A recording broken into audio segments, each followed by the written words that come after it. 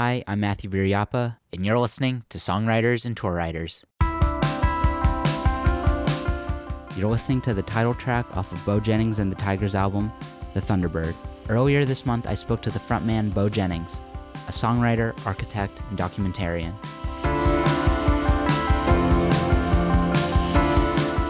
He spoke about that album and its newly released sequel, Son of Thunderbird, as well as the documentary he made about Will Rogers called The Verdigris.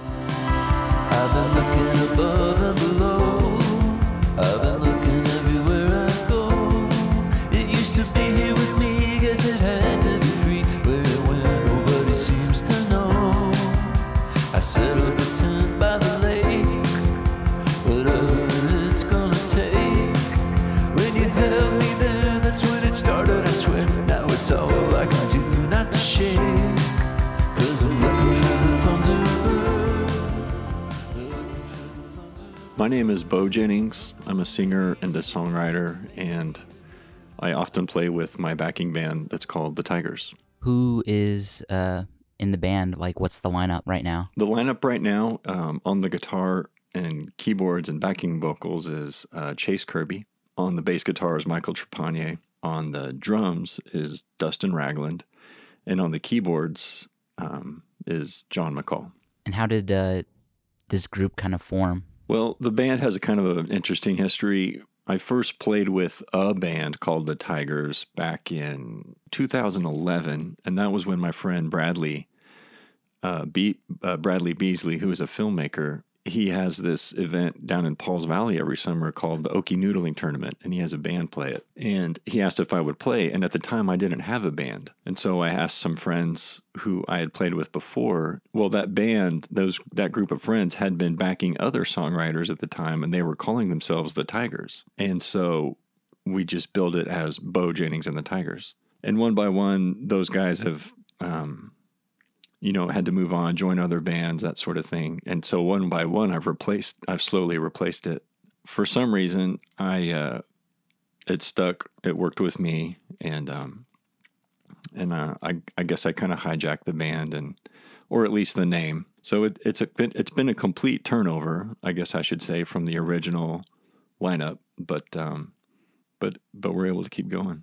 So last fall, you released an album called Thunderbird. Why the name? The Thunderbird was a name that I guess wasn't too specific, and it was kind of an attempt to sum up a lot of the themes and concepts and stories on the record in a way that didn't feel maybe too on the nose or too limiting. It felt a little bit hard to define, and something that was also familiar to me at the same time. And so it just kind of struck that right balance of alluding to something specific, but also something evasive. And to me, that kind of felt like the tone and the theme of the record. Is it a reference at all to like Thunderbird in Oklahoma? It's not a specific reference to the lake. That name and even Thunderbird, imagery is always kind of rolling around in the back of my head, just as, a resident of Norman. I think it's just something always there. I wasn't picturing the lake by any means when I named the record, but I also have to admit that these are just kind of the images and sights and sounds that just occupy someone's head that lives in Norman. So what else went into the music of Thunderbird? Well, the record is it's a rock and roll record. It was made with a band live in the studio. We recorded everything live.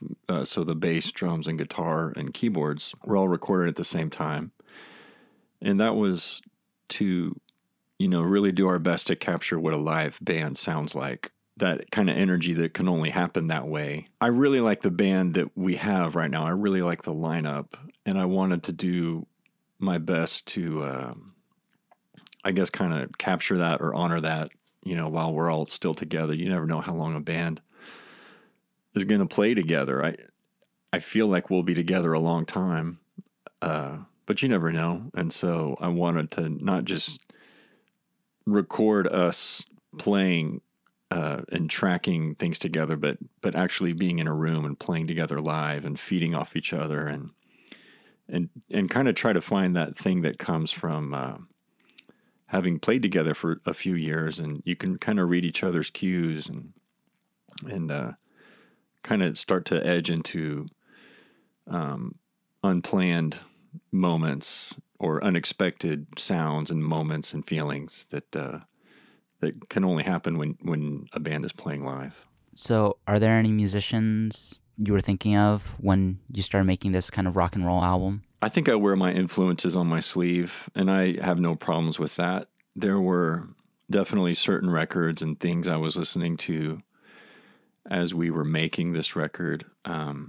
There was just a lot of kind of classic 80s American rock and roll that I think went into it. And that's really speaking from my perspective. I don't know everything that the other band members necessarily were being influenced by at the time, but that's kind of where I was coming from. I was listening to a lot of Dire Straits. It's a band I'd always known about, but that was a sound that I think, at least me personally, that we were kind of going for. I kind of liked that mix of old Buddy Holly kind of rock and roll, Elvis rock and roll, with the more synth stuff added on top of it, that kind of atmospheric sound. Walk of Life or So Far Away From Me. Those are songs that just stick with you.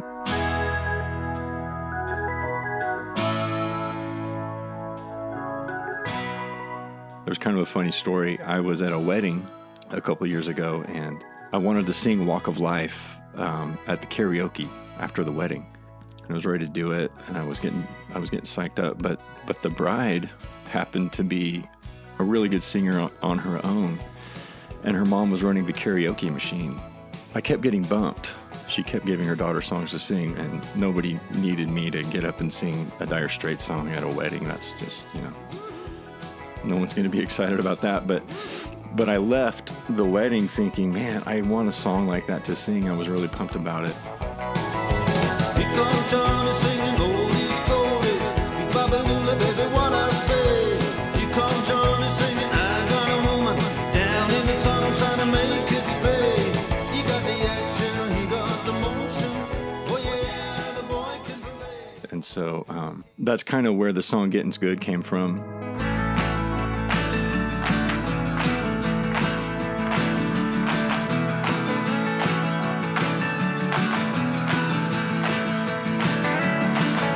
Just taught him history of Broken Arrow High. But he took a job at Quick Trip so his family could get by. He learned to be a teacher, he did everything that he could. But history will say you gotta go where the getting's good. Where the getting's good, where the getting's good, where the getting's good, where the getting's good. If something is true, something is understood. It's that everybody's going where the getting's good.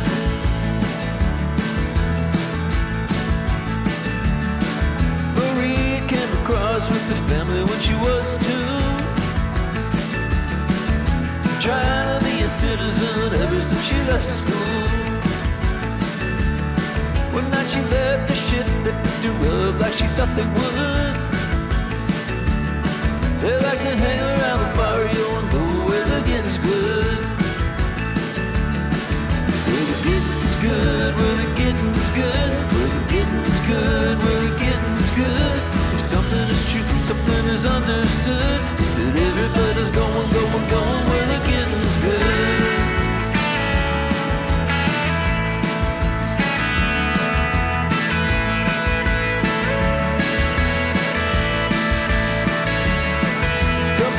Say Columbus and the Vikings before him. Others say the Comanches, maybe we should ask them. Well, you shouldn't ask questions, but then again you should.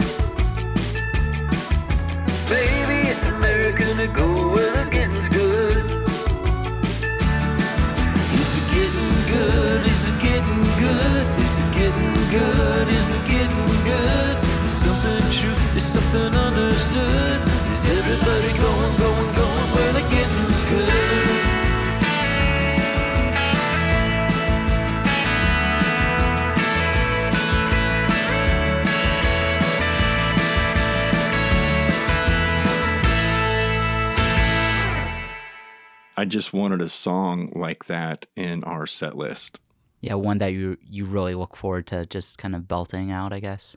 I can't. It's hard to describe without just saying I just want a fun rock and roll song to play, and so I don't try to overcomplicate it. That's what the band does, and that's what we're good at. I think I was just kind of into this idea of, what does it mean to be an Oklahoman today? What are those things that make that a unique time, and just kind of how do you document that? How do you just chronicle that, for lack of a better word? So on Thunderbird, there are kind of a few different characters or perspectives that you sing from in your songs. Are any of them based on like real people? Yeah, most of them are actually. On the song Shaken, for example,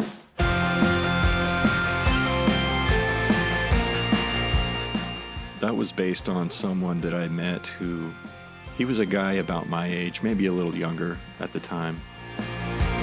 Summer 99 when I pulled out a broken arrow. We got to talking about what we each do, and I could tell he was a little hesitant to tell me at first because he didn't really know who I was or what I thought about anything, but he eventually let out that he worked for a well injection, he's a fracker basically. Like I said, I could tell he had a little apprehension in admitting that to me. I got a job injecting wells across the state. Sometimes I wouldn't tell nobody what I did. Nobody really understood it anyway. And then one day I guess a big one did. Then I left her shaking. Then I left her shaking. Then I left her shaking. Then I left her shaking.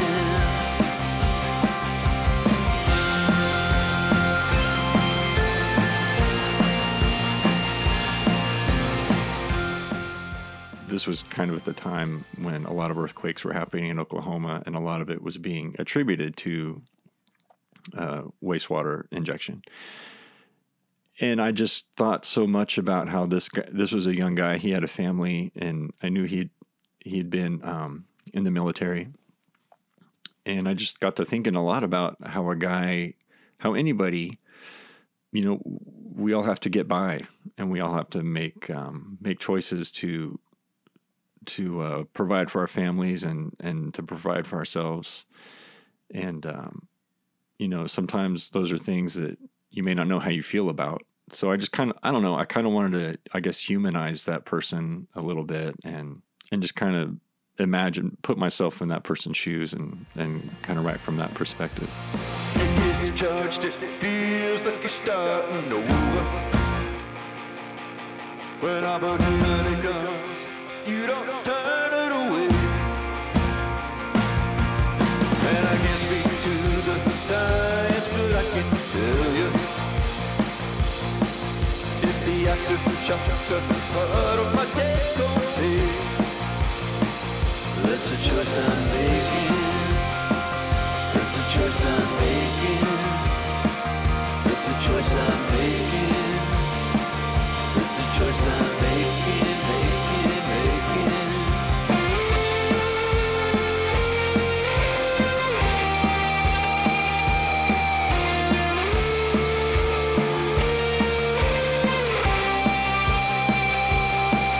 Now when I get home from work, I know I've done my best.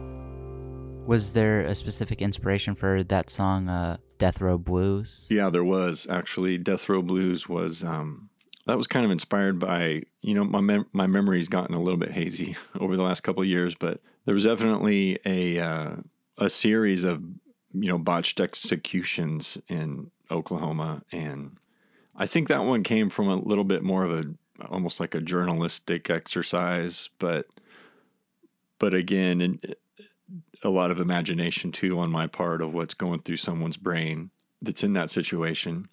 And also inserting a lot of my own thoughts because I am imagining myself in that situation. So it's not about any one person or, it's not about any one specific situation, but it's kind of a compilation of all those stories that I just felt like there was another character there that had something to say.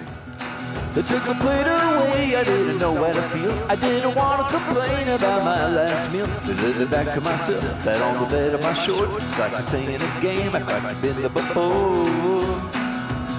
I got the Death Row Blues, I got the Oklahoma Death Row Blues.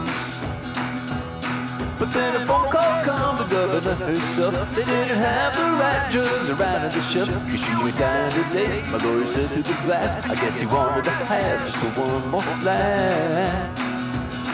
I got the Death Row Blues, I got the Oklahoma Death Row Blues.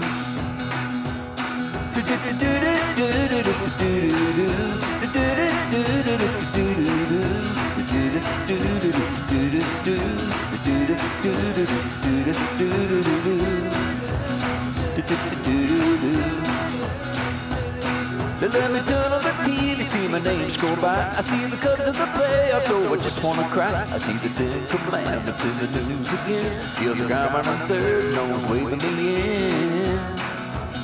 I got the Death Row Blues, I got the land of the red man, Death Row Blues. The Lord, I know I'm guilty, I know he ain't alive, but dear Lord above, oh, is this how we die? Do we just sit around by the telephone for a call from the governor to send us home? Got the Death Row Blues, I got the Oklahoma Death Row Blues.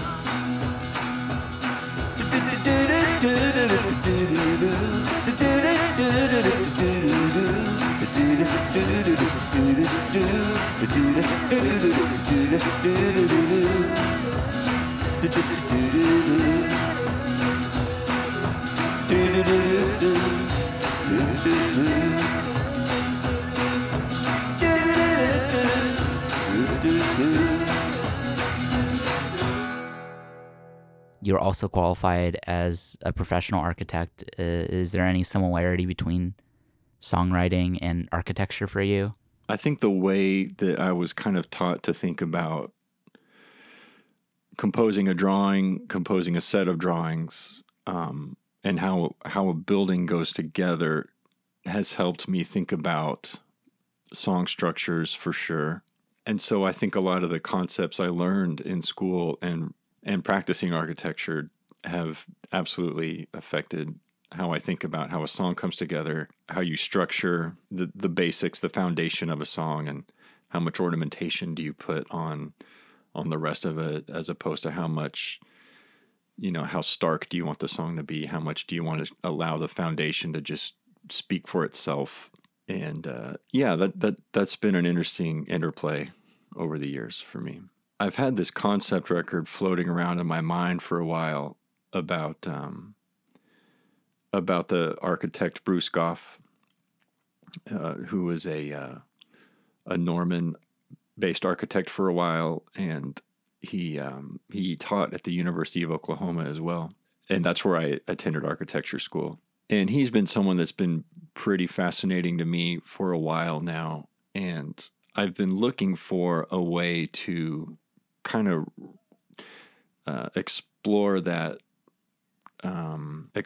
fascination through music. I haven't quite found a way to do it yet. I feel like I'm kind of zoning in on or circling in on something at some point. I think overall I do enjoy the interplay of, you know, the built structure and music and exploring that to some degree, even if it's just applying the same concepts in a way that maybe no one else would recognize, but it helps me frame and think about those myself. But sometimes, you know, I want to be careful to not, well, with my record before the Thunderbird, which is called The Verdigris, and it was all music inspired by the life of Will Rogers, I don't want to make a Verdigris Part 2 with just a new topic and just kind of plug it in and go from there.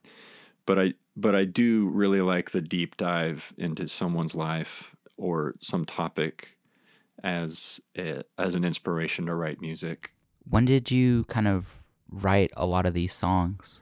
Most of these were written after I finished the Verdigris album, which that came out in 2015. So, and the Thunderbird came out in 2019. So I'd say there was probably a 3 or 4 year period of writing. Like I was saying earlier, there was this sense of trying to capture what's going on right now. What it's kind of trying to take the temperature of where I am and what this all means. And I didn't want to, get too specific with it, because I know that these things change and things pass and things come and go. And so I wanted to come at it from a perspective of, this feels like an extreme time. What are the elements? What's like, back to architecture for a second. What are like the building blocks of this extreme time, and how can I kind of break these down and inspect each kind of structural element here? And because, like I said, the times are going to change, and in 8-10 years, we're going to be facing a whole new world, a whole new set of circumstances. And so what are kind of the constants, and what are the constant themes and lessons and ideas that will last? And so, you kind of look at it from that kind of 30,000 foot view, but you also, on a more egotistical level, I guess, you want your record to not sound dated in a few years. So you're kind of burning the candle at all these different ends as you're making a record. Jumping into another track, I was listening through the album. I got to Back in Town, and the beginning of it gave me a very like Bruce Springsteen vibe. Ironically, Born to Run. Was that purposeful at all, trying to like channel the boss? When you say ironically, I assume you're talking about Born to Run is a song about getting out of town. Yeah, and Back in Town is about you kind of returning to essentially a smaller town. I hadn't thought of that at all. The opposing themes in those songs. That's really interesting. Sonically, I made a demo of that song at home. No one bothers anymore to try and write this. And I was kind of laughing to myself, thinking, what would the E Street Band do on this song? And the E Street Band's thing in a lot of songs is you have your main melody as an intro, and then you double it on the piano, and then the glockenspiel plays it.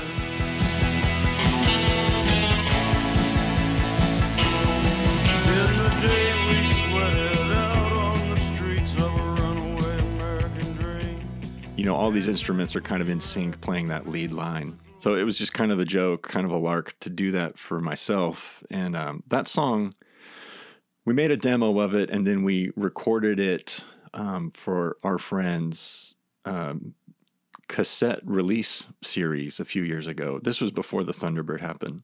People really liked the song. I'd never really had a quote single before. It was like my first song to get played on NPR, and I think Oklahoma Rock Show said it was their number one song of the year. Just it got a lot of attention that, relative for me, that it hadn't happened before. Hey everybody, I'm back in town. Hey everybody, I'm back in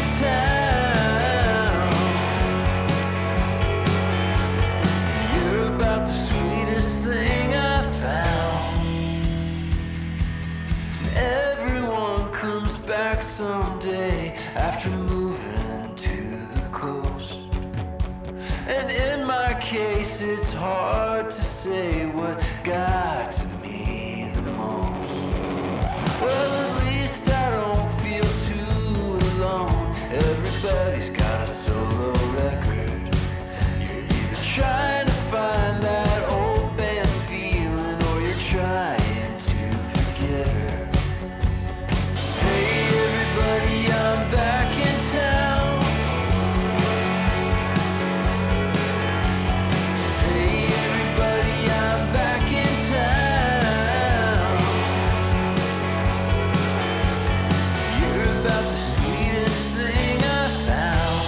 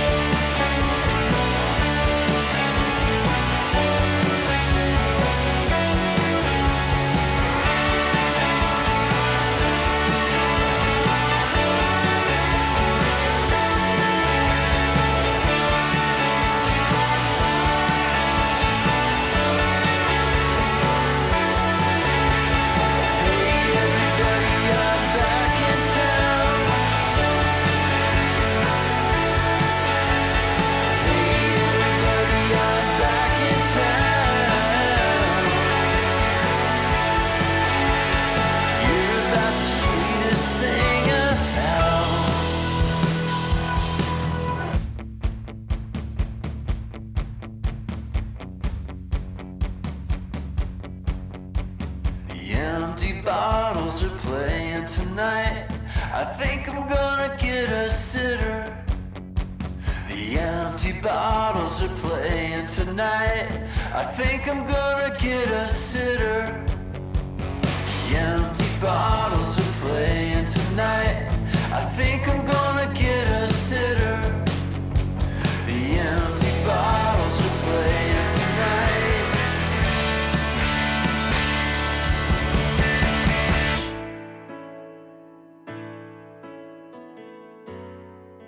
Like I said earlier, I wear my influences on my sleeve, which I'm okay with. I could never sing like Springsteen, and I think that's what helps me have my own sound. You know, sonically, we can try and hit some of those high points at times, or you know, be inspired by the energy of the E Street Band or Dire Straits or John Mellencamp or something. But you know, I'm happy with the limitations that I have as a vocalist and my own subject matter as a writer. I'd like to think that keeps our records being unique, while also, you know, not shying away from the things we take inspiration from. At the end of the song, you start singing about, I think, a real or maybe imaginary band called the Empty Bottles and how they're playing a show tonight. Are the Empty Bottles a real band? Oh yeah, the Empty Bottles are a real band. They're kind of a well-known Norman cover band. Their whole thing is to do outlaw country covers, and they play at the kind of the towny local dive bar a lot, and they're great. You know, everybody loves them, and for good reason. They're what a bar band should be. They play songs that everybody loves.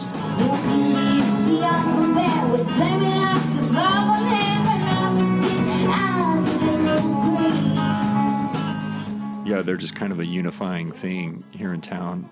Yeah, a lot of people did kind of zero in on that line, and I think it's because it's one of the lines that just kind of got down to the heart of it. You know, the Empty Bottles are playing tonight. I think I'm going to get a sitter.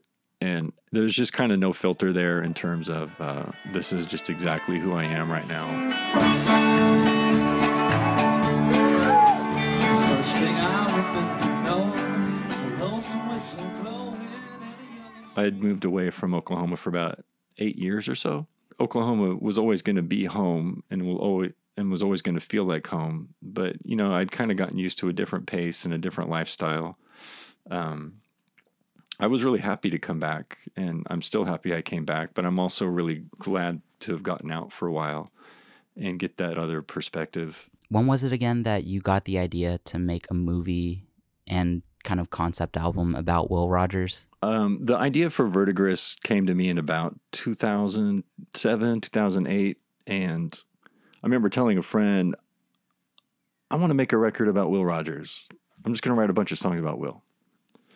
And I've thought a lot about why that happened and why I did that. And that was around the time I had been living in New York for a couple of years. You know, I was living in New York City, and it could be an intimidating place. And I was getting involved with, area musicians and going to area shows. And the band I was in at the time, Cheyenne, we had started playing local venues in Brooklyn and the Lower East Side and stuff. And everybody had a thing, everybody was, they had their own sound, or they had this, whatever made them unique. And I think I was doing a lot of, trying to grow as an artist. Like, well, what's my thing? What makes me unique? This is like the lion's den of cool people. Like, what do I do? And I don't know why I thought it was cool to write about Will Rogers, but it was unique to me. And it was something that I felt like, something, not that only I could do it, but that only I would do it. And it also kind of satisfied a little bit of an itch to like reflect on where I came from. And I think that's hard to do until you leave for a while and get that kind of outside perspective. So that's kind of the impetus for how the Verdigris started. Well, I grew up on this river, I know you did too. And I can't help but see a line there from me to you. I try to get a better look at just whatever it is. Whatever you send floating down the Verdigris. I feel it welling up inside, I feel the waves start to speak. I used to ask all kinds of questions, now I just believe. Well, I used to be fluent, used to roll off my lips. Now the only thing rolling is the Verdigris.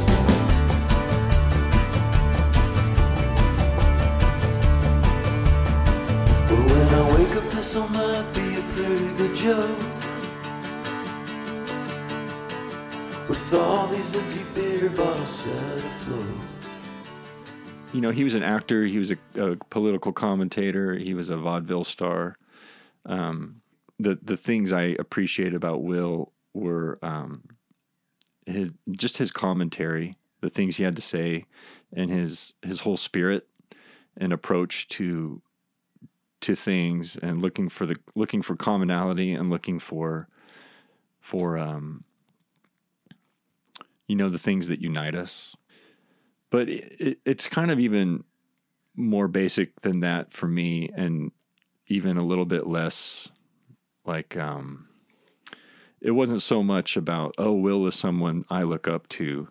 It's just that he's kind of always been there in my life. When I was a kid, we used to go to the Will Rogers Museum. I grew up in Rogers County, and that was like our field trip. We'd go there all the time. And it was almost like he was just like this ghost that just was kind of like haunting everything. And so I can't necessarily say I loved this movie, this quote always really moved me, or, I loved this book of his. It was just more about like, this guy's presence is just all over the place. Like, and what's that about? Just somebody that's just kind of there, and I'm just trying to figure out what's this all about. Was it difficult writing these kind of songs about a man who's pretty larger than life and has kind of a mythical status, at least in Oklahoma? Some of them I really had to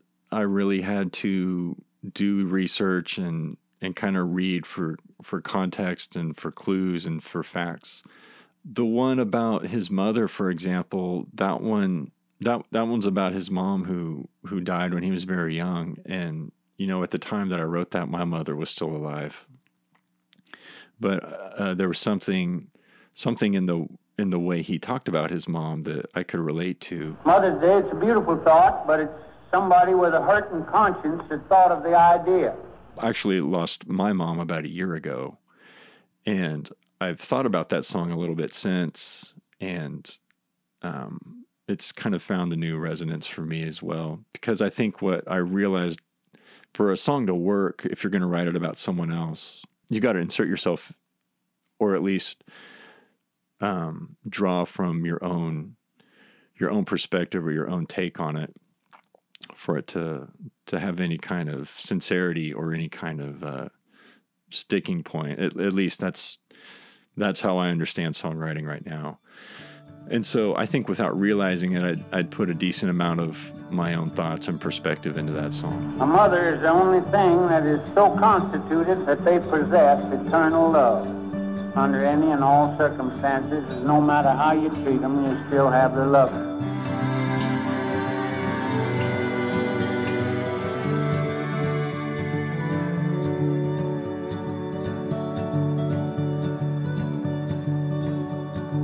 I followed my mama down the hall, up to the shelf there against the wall.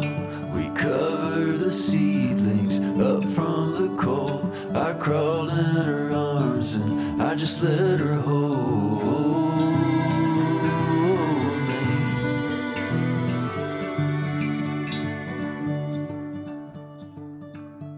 And then there was a song like Wheat King of Ulaga was difficult for other reasons because, it was a song about his relationship with his father and how he did his best to live up to certain expectations and feeling like he wasn't at the time and doing his best to reconcile those. And some of those things were same things that I deal with and aspire to and fail at. Mary gave birth just one more time. I called him Willie, he called me Pa.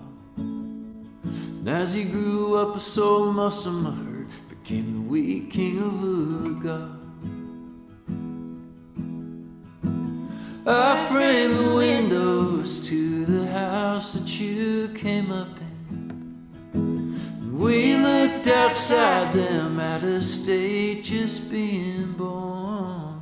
And I hung the door through which someday you'd go east, but you'll just blow back through the west like a springtime thunderstorm.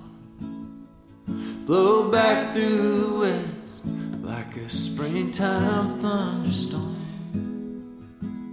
That one was more of a balance of how much do I put of myself in here, because I feel like there's a lot of myself in here already, and how much do I pull back and let it be more about Will. Honestly, even though I say it was hard to write, it was one of my favorite songs to write because it kind of hit that nice balance of being about something else, someone else, but I kind of felt like I could insert myself into that story pretty easily. Willie left to find his fortune at the Louisiana Purchase Exposition. I framed the windows to the house that you came up in. We looked outside them at a state just being born. And I hung the door through which someday you'd go east, but you'll just blow back through the west like a springtime thunderstorm. Blow back through the west like a springtime thunderstorm. And I didn't know just what to make of him, and I know my part didn't know what to make of me. Remember all you're trying and you watch it play out again.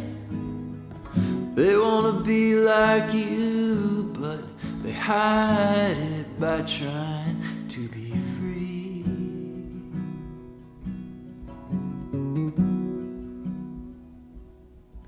Here I am now in New York City, where I've come to see his show. What was it like trying to, make this documentary and an album at the same time? That was a really fun process. I really liked having to approach it from the two angles. Just from a logistical standpoint, I had to have songs ready to sing when we traveled to these different locations.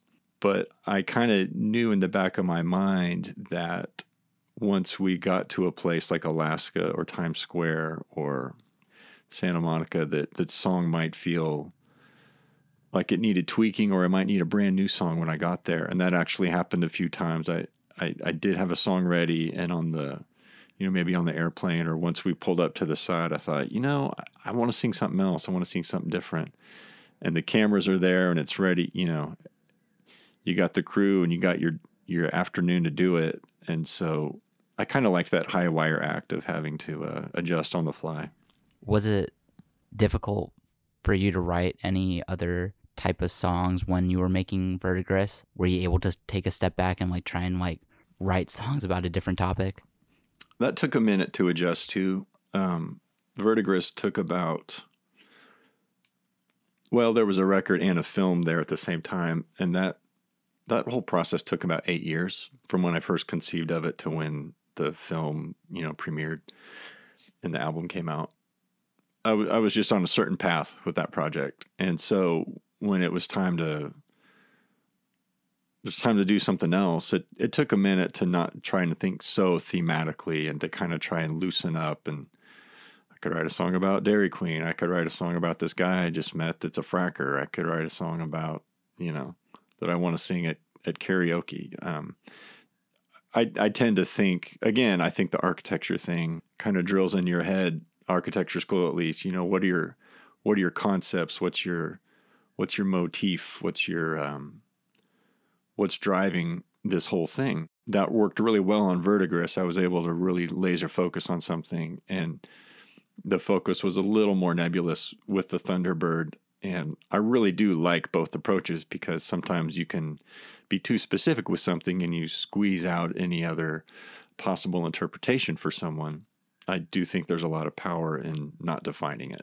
But yeah, to answer your question, it did take a minute to take my foot off the gas, so to speak, and let the ideas just kind of, just play it as it lays. Let the ideas go where they go, and let the concept be a little bit more, hey, this is me, this is where I am, this is when I am, and these are the songs that happen.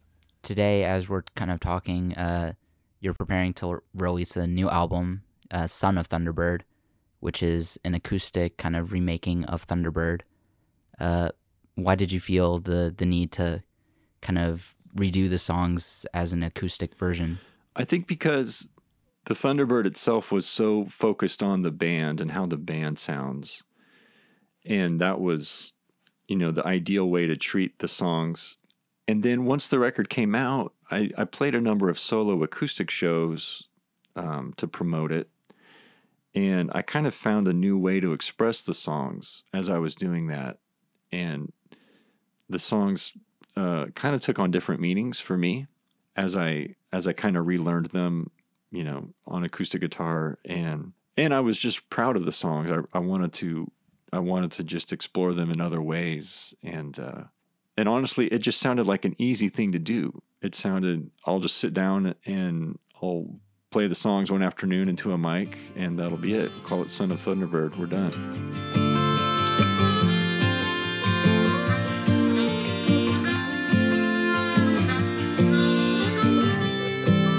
I've been looking above and below.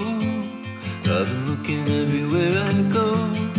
It used to be here with me, guess it had to be free. Where it went, nobody seems to know. And like anything else, we took it a little far and brought in a bunch of friends to play on it and treat it more like almost a little bit more like a folk record instead of a rock and roll record.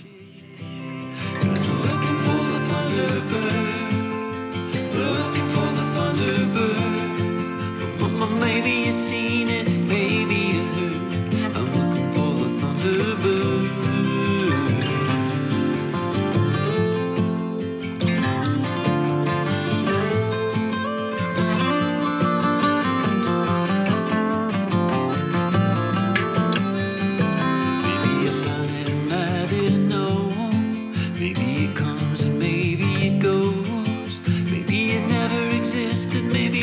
Resisted, maybe everyone knows it goes.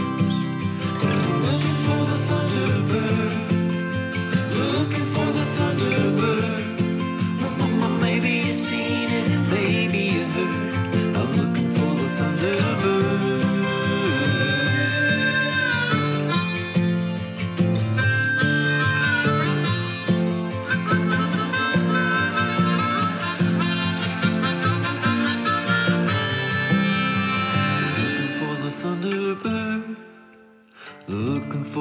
Thunderbird. I think I'm ready to find it, just give me the word. I'm looking for the Thunderbird. I'm looking for the Thunderbird. Looking for the Thunderbird. Maybe you seen it, maybe you heard. I'm looking for the Thunderbird.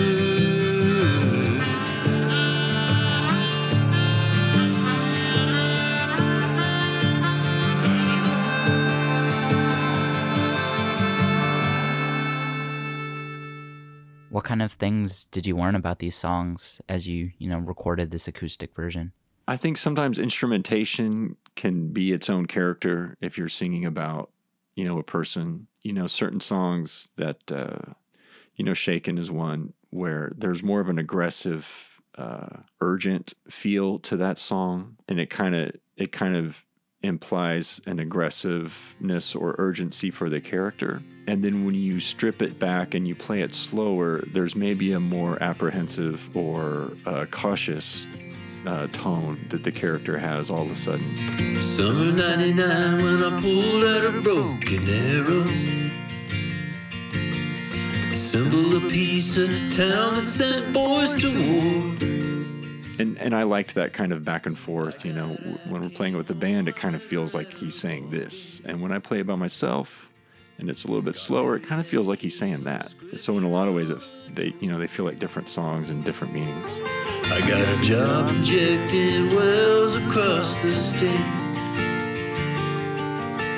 Sometimes I wouldn't tell nobody what I did. Nobody really understood it anyway.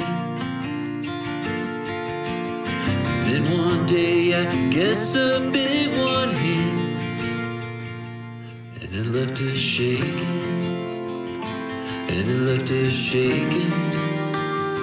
And it left us shaking. And it left us shaking.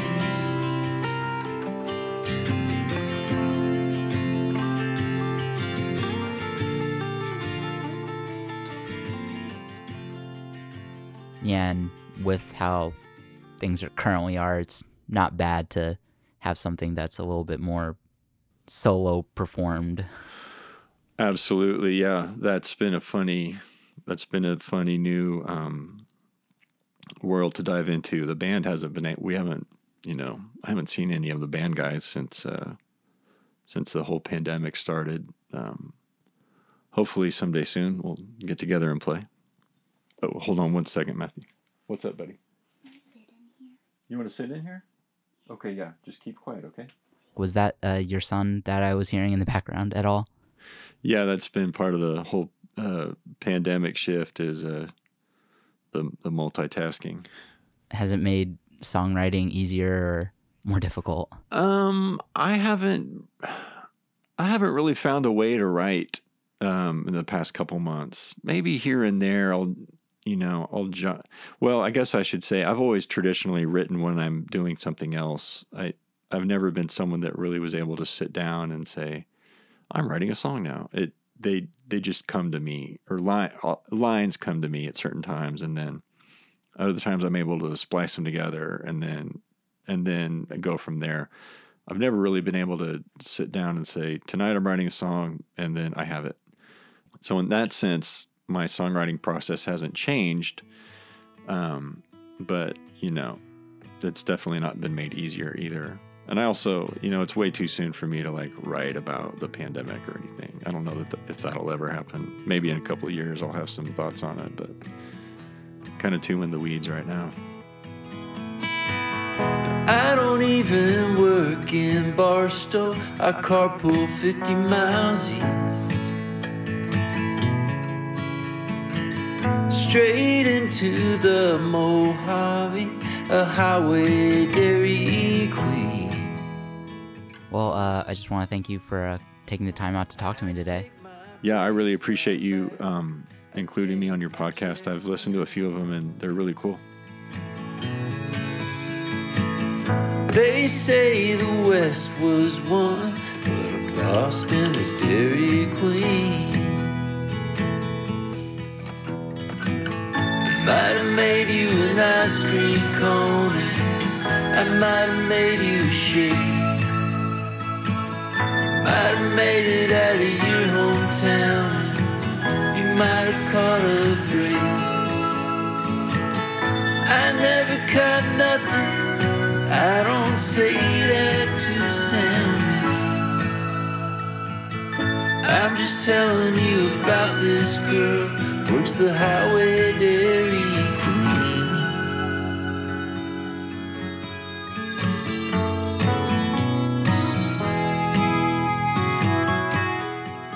Songwriters and Tour Riders is a production of KOSU in the service of Oklahoma State University. Our editor is Ryan McCroy, and our cover art was created by Terry Ferris. You can find Songwriters and Tour Riders wherever you get your podcasts. Financial support for this podcast and KOSU comes from the generous support of KOSU members, who are listeners just like you. If you would like to become a member of KOSU, just click the donate button at kosu.org. I know I'll never get ahead, scheming in a Dairy Queen. Who says I'm trying to win a race? Who says I'm trying to get redeemed?